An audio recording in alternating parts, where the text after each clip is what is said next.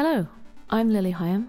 And I'm Gordon Johnston. Welcome to the Last Question podcast, a production of DataFest, the ongoing series of data and artificial intelligence innovation events run by the Data Lab, Scotland's innovation centre for data and AI, hosted by the University of Edinburgh. This is an incredibly exciting episode of The Last Question for us.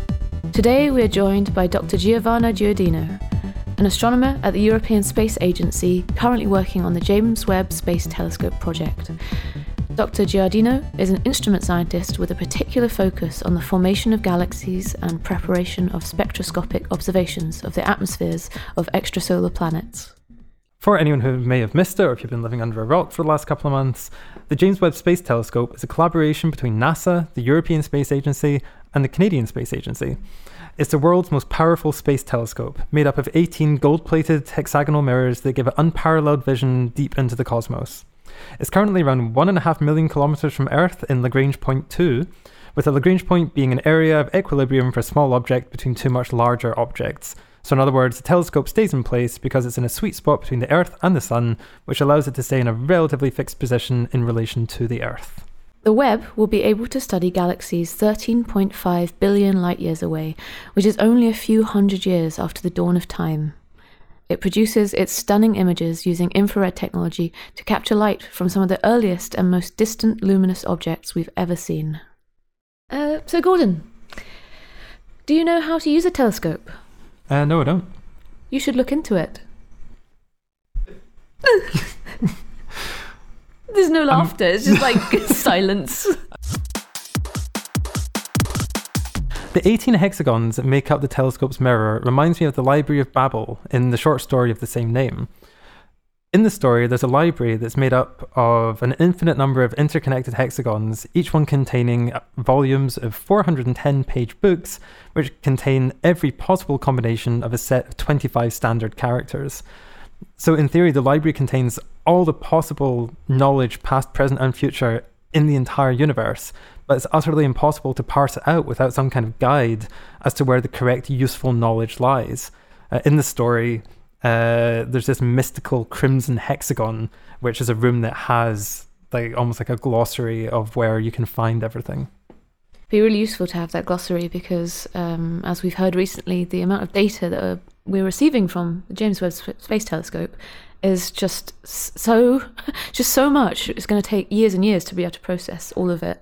So people are going to have to be patient with getting discoveries from this massive amount of data. We have all this information at our fingertips, but luckily we do have people all over the world who act as a key to unlocking and understanding this information, like the librarians of Babel.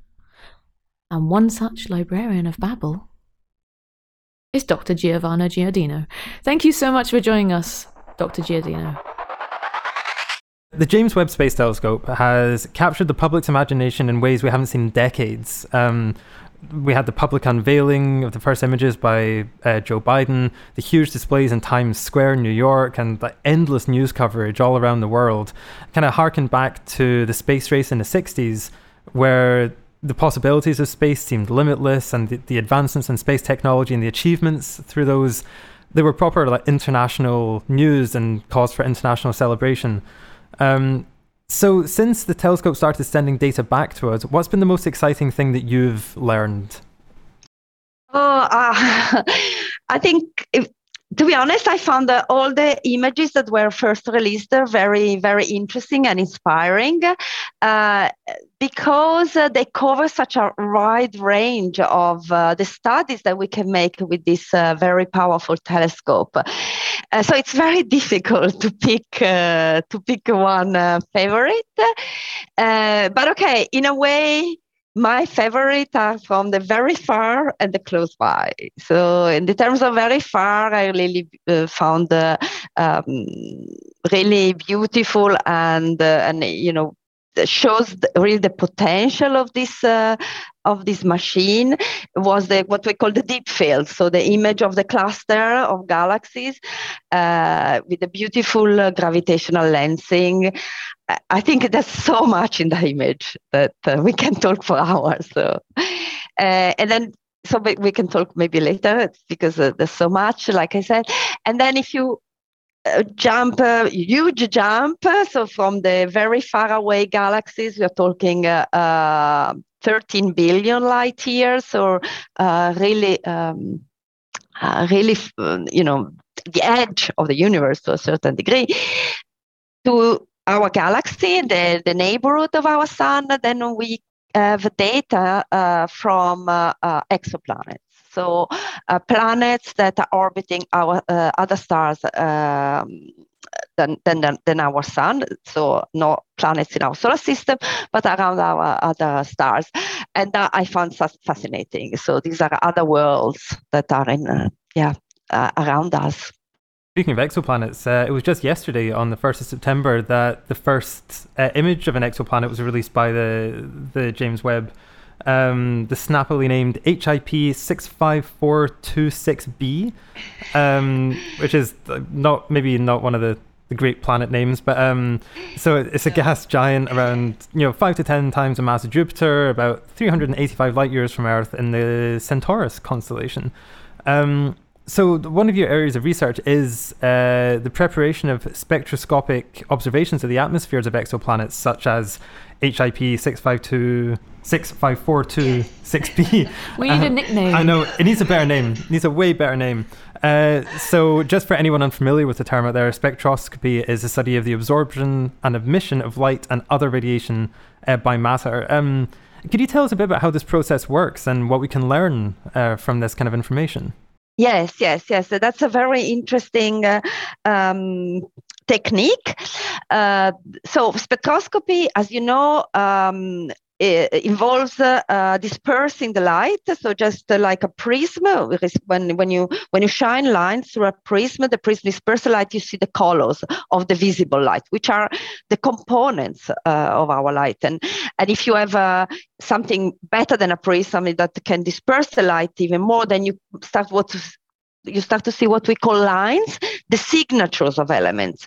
So, for instance, you can understand what are the elements on the sun. If you do spectroscopy of the sun, what is how much oxygen there is, how much hydrogen, helium, and so forth. So for the exoplanets, so we can apply this technique to the observation of exoplanets in a very special way. Some of the exoplanets are aligned in such way that they pass in front of their star to our line of sight. And when the planets pass in front of the star, part of the light of the stars is absorbed by the atmosphere of the planets. And the absorption depends on the elements that the atmosphere of these planets contain and their physical condition, whether, again, what's the temperature that we're talking about, the pressure. So by looking at this data, this spectroscopy data, during the transit of the planet in front of the star, we can gain information about the composition of the atmosphere of the planets. And that's a very powerful technique because it allows us to learn about what's going on in this alien world. When you are looking at the data you've got from looking at these exoplanets, is there something, is there a key finding that you're looking for? Some kind of signature of something or a particular element? It depends on the planet you're looking at. There was a famous release for the observation of CO2 in this gas giant a few weeks ago, and that was important because this planet was known from previous studies, and people were trying to understand more about the physical condition and what was going on. So measuring this feature of the CO2, which was a first, allows them to infer the metallicity, so what type of elements are present and how different it is from a gas giant in our solar system, like Jupiter or Saturn. So this is for gas giant, for instance. Going forward, I'm sure Webb will be pointed also towards observe a transit of exoplanet that looks more like our Earth, so more rocky, more what we call rocky planets, because they have a rock core where we can live on, not floating around in these guys. And then there, of course, the big prize will be looking and see elements that we can relate with the composition of our atmospheres. So oxygen, water, nitrogen, possibly methane, and so on. One of your papers is on the impact of cosmic rays on the sensitivity of the James Webb Space Telescope and NIRSPEC. Is that how you say it? NIRSPEC, yes. Correct. Yes. How do you mitigate the effect of the noise caused by cosmic rays hitting the telescope and affecting the data negatively? Yeah, that's a very good question. This is a challenge that Space Telescope and scientific mission all have to face when you are outside, let's say, the magnetic belts that are around our Earth. So here on Earth, we are within this relatively strong magnetic fields of our planet, that shield us to very strong and large fluxes of these high energy particles that fills the space. Partly come from the sun, partly come from high energy event in our galaxy or outside our galaxy. They are extremely high energetic particles. And in fact, it's something that, for instance, astronauts have to deal with, and missions to the moon are particularly challenging in that respect because of this radiation. And our instruments suffer from the disturbance that this particle cause by impacting on our detectors and then giving signals that are what we call spurious. They're not the signal we're looking for. They're just like you say, noise, nuisance. And there are various techniques that we can employ to mitigate, to actually detect, so that we can distinguish the signal from a cosmic ray from a signal from the star. So that's already one way to say, okay, this is not a star. It was just a big shiny pixel because this was hit by a cosmic ray. And on top of that, the detector of the Webb are well designed to cope with this type of disturbance. I don't know whether you want me to go into this more technical detail, but we don't take. I mean, certain camera already works like that, even in consumer electronics. But we don't take one picture like click and we collapse all the signal. Where we take a picture, we actually keep accumulating the signal. So the camera is staring to a galaxies, and we keep looking at the signal, and so we have, if the signal is undisturbed, you have a nice ramp, a nice continuous accumulation of signal. If a cosmic ray hits, you will have a jump in this ramp, because the cosmic ray is an instantaneous event. It's not like photons slowly arriving to your detectors from this galaxy. And so by looking at these jumps in our recorded signal, we can eliminate the imprint of many cosmic rays. Not all of them, but a good fraction, and that allows us to have these beautiful images undisturbed by this problem. Is there anything else that is also causing noise and errors in the data collection of the telescope apart from cosmic rays? There is a lot of things that are going on. Okay, detectors always have noise. That's the noise of the electronics, and that's designing good detectors means designing detectors with very low noise. As you can imagine, Webb, a state of the art detector, right? You have a very expensive telescope, so you put the best available detectors, and so in terms of detector noise, they are very very good performance. So we have a little But we do have it. And again, that can be just simple detector noise can be a challenge if your signal are very low. And we're going to go with that for it. It's not in the beautiful image you've seen with the release. These are relatively bright objects that were looked at because you want also to test your telescope with things you can see well. But as you dig down, and scientists have already started to do that because they want to look at the very faint galaxy that you've seen, for instance, in the deep field, right? These are the more furthest objects. They're very interesting to understand how galaxy forms. People are very exciting. They're digging in. And there, you have to confront it with the detector signal. So the detector noise, sorry. So that's certainly there. And there are, again, technique, but that's where statistics come in. So that's where knowledge of statistics allows you to say, okay, I can trust this point. This is really above my noise. This point, it's dodgy. It could be, I'm really fishing into the noise. So normally you will leave it alone and don't trust. That's an example. Of course, we had noises that are not like noises, but like nothing is perfect. So your telescope, although Webb has a fantastic pointing capability, is really, really stable when it's pointed to an object. It's never perfectly stable, so it jitters a bit, and that creates noise because the star is moving a little bit inside your detector, which have slightly different response according to which pixel you're looking at. So that's what we call systematics effect, noise, there are many, many little things that go and make things complicated. So the life of a scientist is never very very simple. Quite opposite. Yeah, very complicated.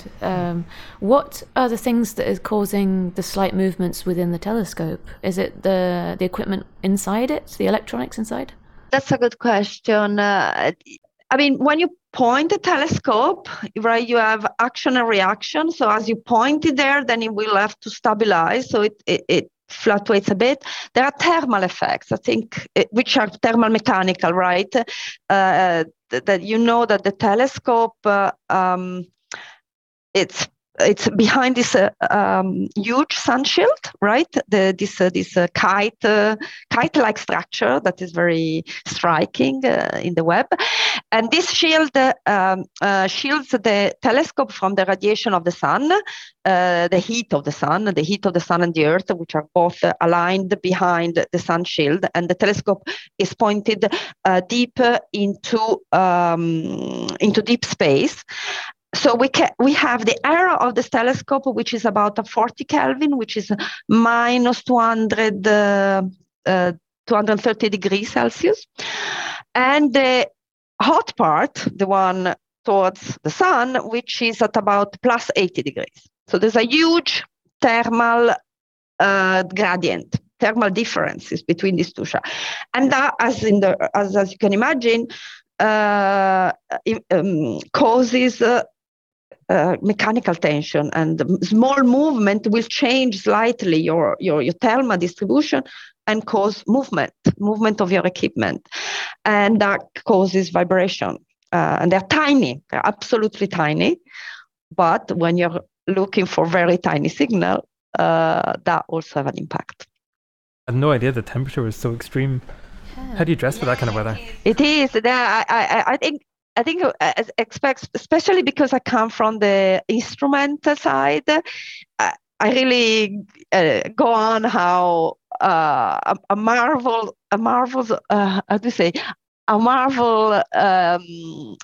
instrument it is in terms of engineering. The telescope, the spacecraft, the instruments on board. I think really we pushed the capability of our species at the moment, of humanity, and in that way I liked that you made this introduction with the Apollo program. I mean, it's still small compared to the Apollo program. And of course, there are no astronauts. We're not going anywhere, let's say, in terms of exploration with humans. But it is really a large program, a program that involves many nations, collaboration across the Atlantic between Europe and America. Canada was also involved. So a lot of expertise from many people, engineers, technicians, scientists, finding the best technology to solve the various problems that came up in designing this amazing machine.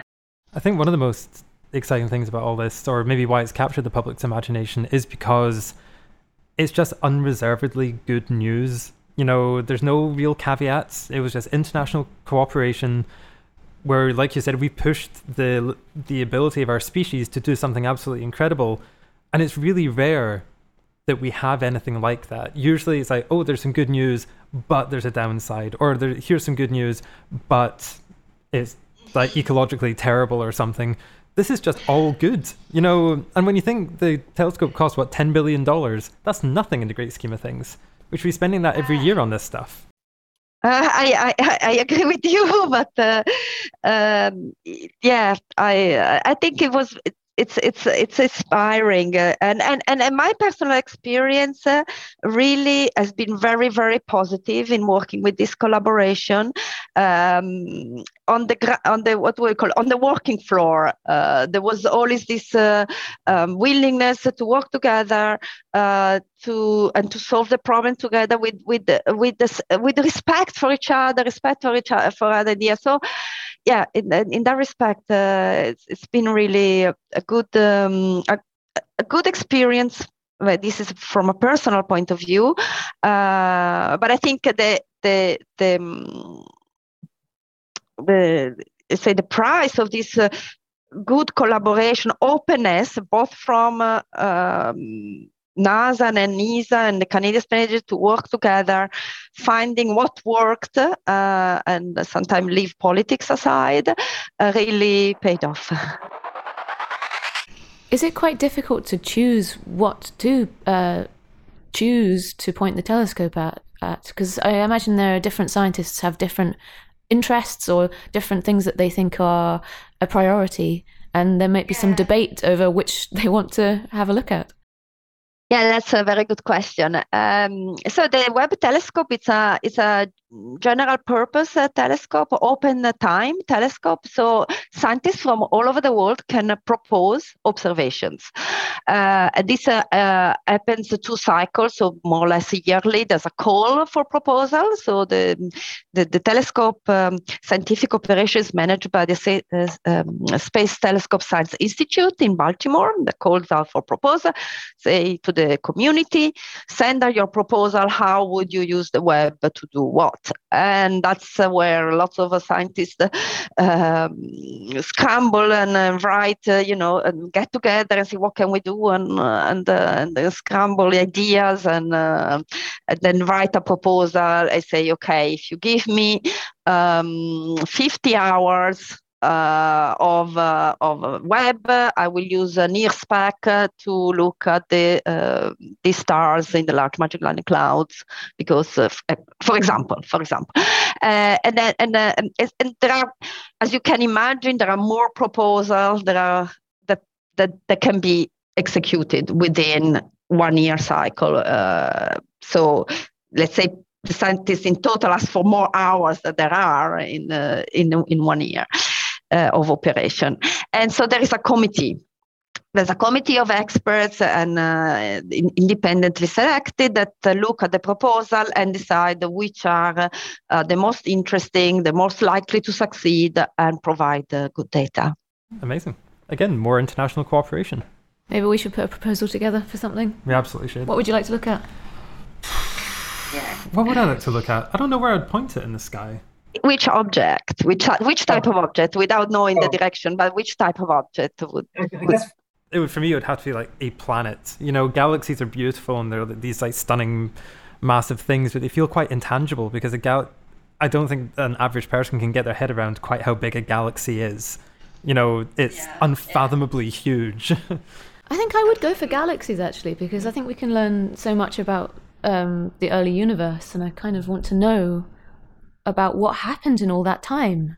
So, actually, speaking of this, the James Webb will be looking back about 13.5 billion years, which theoretically is only a few hundred million years away from the birth of the universe.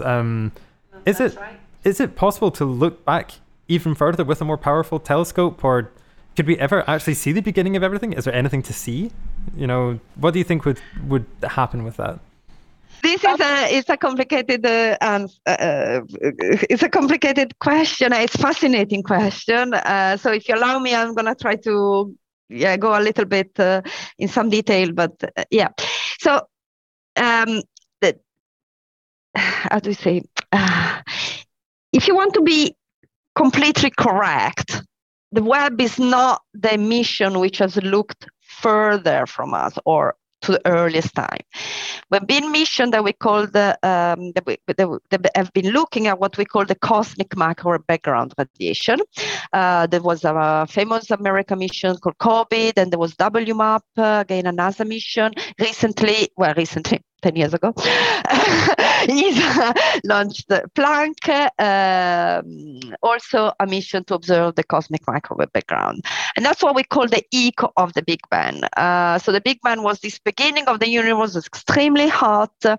And at a certain point, the temperature decreased and the photons started propagating freely. So we see what we call the last scattering surface, when the universe, let's say, became transparent to light. It was not so dense and hot like a ball of gas and energy, like it's like kind of a star. But the photons start propagating freely, and we can see these photons. They are extremely redshifted, and that's why we look at them in the microwave. So photons that were more or less invisible are redshifted by a factor of thousands, and we see them in a frequency between 3 to gigahertz to 1,000 of gigahertz, so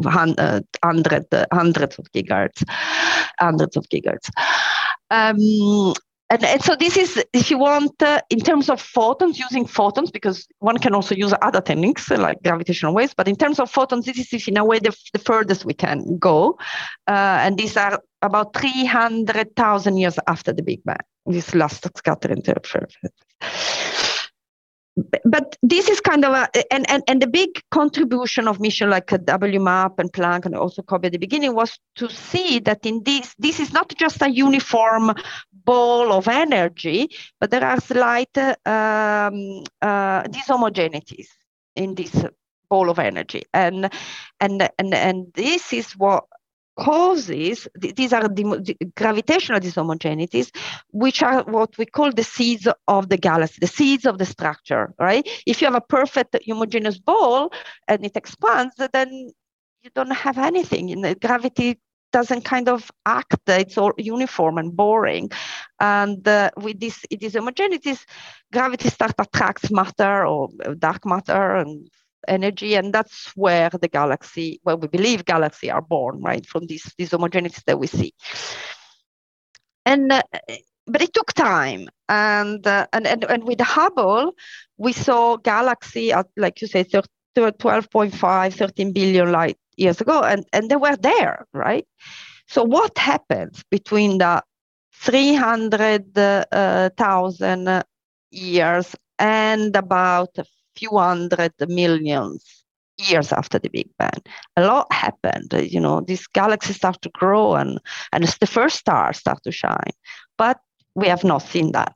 We have theoretical model, we have computer simulations that reproduce this stage, but we don't have data from this period. And mission like the Webb are to push our vision to connect these points, to try to understand what's happening in these few hundred million light years of time when the galaxy were born and the galaxies where we live. And so these are part of the history of our origin. Yeah, on the topic of formation of galaxies, can you explain to us what the kind of information we're getting from the telescope means for our understanding of the universe when we learn about the formation of galaxies? Right. Yes, thank you, because this is a good question to connect to this long story. Yes. So with the telescope, so we are really aiming at identify the youngest object possible. So this is where we do deep field. So we stare for a long time in the same direction to really reach the weakest the object, which are the furthest away, the galaxies which are further away. That's their structure. So how much of a galaxy was there? We know that as we go look back, they are smaller and more irregular than the beautiful grand structure we see in the universe around us. So how much was there at the time? And then with the spectroscopy, what was going on in terms of star formation? The star was shining. Which elements were already present? Can we see the star that was made only of hydrogen and helium, which would be the first stars, right? Because all other elements are cooked inside the star. So the very first stars should have very little else than hydrogen and helium, if anything. No, nothing. Just like one last follow-up to that, has our understanding of galaxy formation changed since the James Webb started sending data back? Well, the scientists are really looking at the data very carefully because of all we have said, right? The noise, all these complicated effects, from the beautiful image you see in the press and released to actually getting scientific data, there is always time. So the data, some of the images that you've seen are being scrutinized as we speak. Some results are already came out, and the people can see a lot of activity, a lot of star formation seems to be happening in galaxies that are at redshift around 7. So very early in time, there is sign of a very active star formation and in low metallicity. So, this is kind of falling into the picture. So as we speak, things are, publications are coming out. It must be very exciting for some people that have been working only with theories and using computer models to try and work out what's happening, to get this data back and think, oh, is it going to prove my theory correct? Yes, it's very exciting, and the scientists, so it's not us, we are the instruments people, but the scientists are really telling us that the telescope works better than they even expected, and so this is why there is also so much excitement in the community, because it's clear that there will be very good data coming out. Science, it's an interesting. It's a funny process. You start from an idea that you have, like you say, you have a model and you have mass simulation. You think things should go like that. So you're very happy when you find data that confirm or that they're consistent with your hypothesis, that your understanding is advancing. But sometimes your understanding advances even more when you have something you don't understand, or it will take time. It will take time. Clear example is what we call dark energy and dark matter, which are a way to say we don't know much about this entity, right? But to understand about that, it means that we will make big progress. So it's an interesting process in this respect.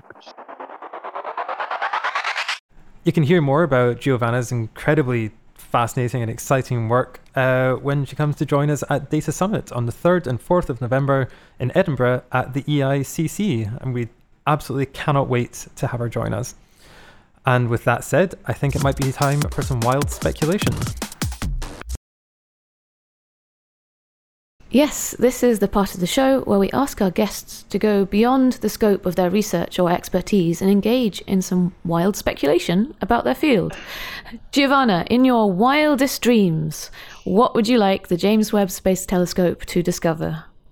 I think the signature two things, but certainly it would be fun. How do you say? A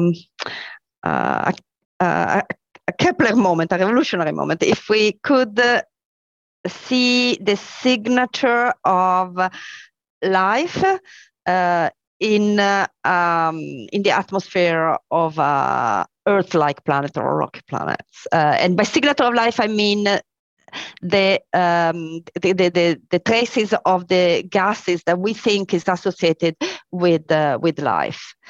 I think that would be it won't be easy. I'm not sure it can happen. No, it's speculation. It's speculation.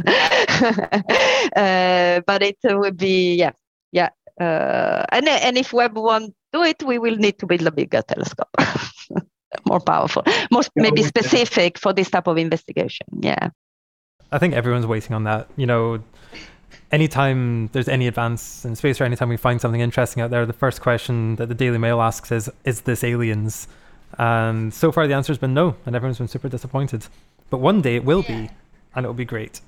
Yeah, and of course, aliens, life, maybe we're talking about alien plants, right? Because of course we will only see the elements, so we could see a lot of oxygen, methane, and so on. So there's there are specialist bio exoplanet scientists, right? They model what could be real signature of presence of life, but could be we don't necessarily knew whether there will be intelligence or. But then we could look for your megastructure, of course.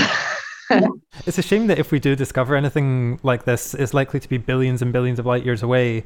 And unless they're far better at self-preservation than we are, they might be extinct by now. Civilization could have risen and fallen. So we could find a universe absolutely teeming with intelligent life billions of years ago, and now we're just super late to the party. Well, in these exoplanets we're looking at are 100 light years away, or we will look at even much closer planets. I mean, this is all in our galaxy, and it's all in our neighborhood because these are weak signal. We stay nearby. So in that respect, we could be just seeing their old television program. Well, it's got to be better than ours. So, I mean, hopefully they're going through some kind of golden age of television. Yeah, I'll flick through all the channels that we've got on TV here and be like, nah, I'm not feeling any of these. I'll switch to the Alien channel and watch. Yeah. I've got every streaming service known to man, and there's still nothing to watch. So I need to start looking outside of the solar system. Something that's unknown to man. Exactly. We're incredibly excited to have Dr. Giardino joining us at DataFest this year. You can hear much more about her work on the James Webb Space Telescope on the 3rd and 4th of November at the EICC in Edinburgh. Don't forget that listeners can use the code TLQPodcast, all caps, to receive an exclusive 20% off DataFest ticket prices. So go and get yours now at datafest.global. And finally, on to the last question. Each episode, we pose our listeners a question and invite people from around the world to offer their thoughts. We'll read the most interesting ones out on a future episode. Our question this week is, what discovery that the James Webb Space Telescope could make would be the most significant for humanity? And that's it from us today. We'll be back next time with more insight, innovation, and wild speculation. Feel free to drop us an email to say hello or to suggest a topic we should cover, make corrections if you like. You can reach us at datafest@thedatalab.com, or you can find us on Twitter @datafest_. Thanks for listening. Join us again next time for another episode of The Last Question.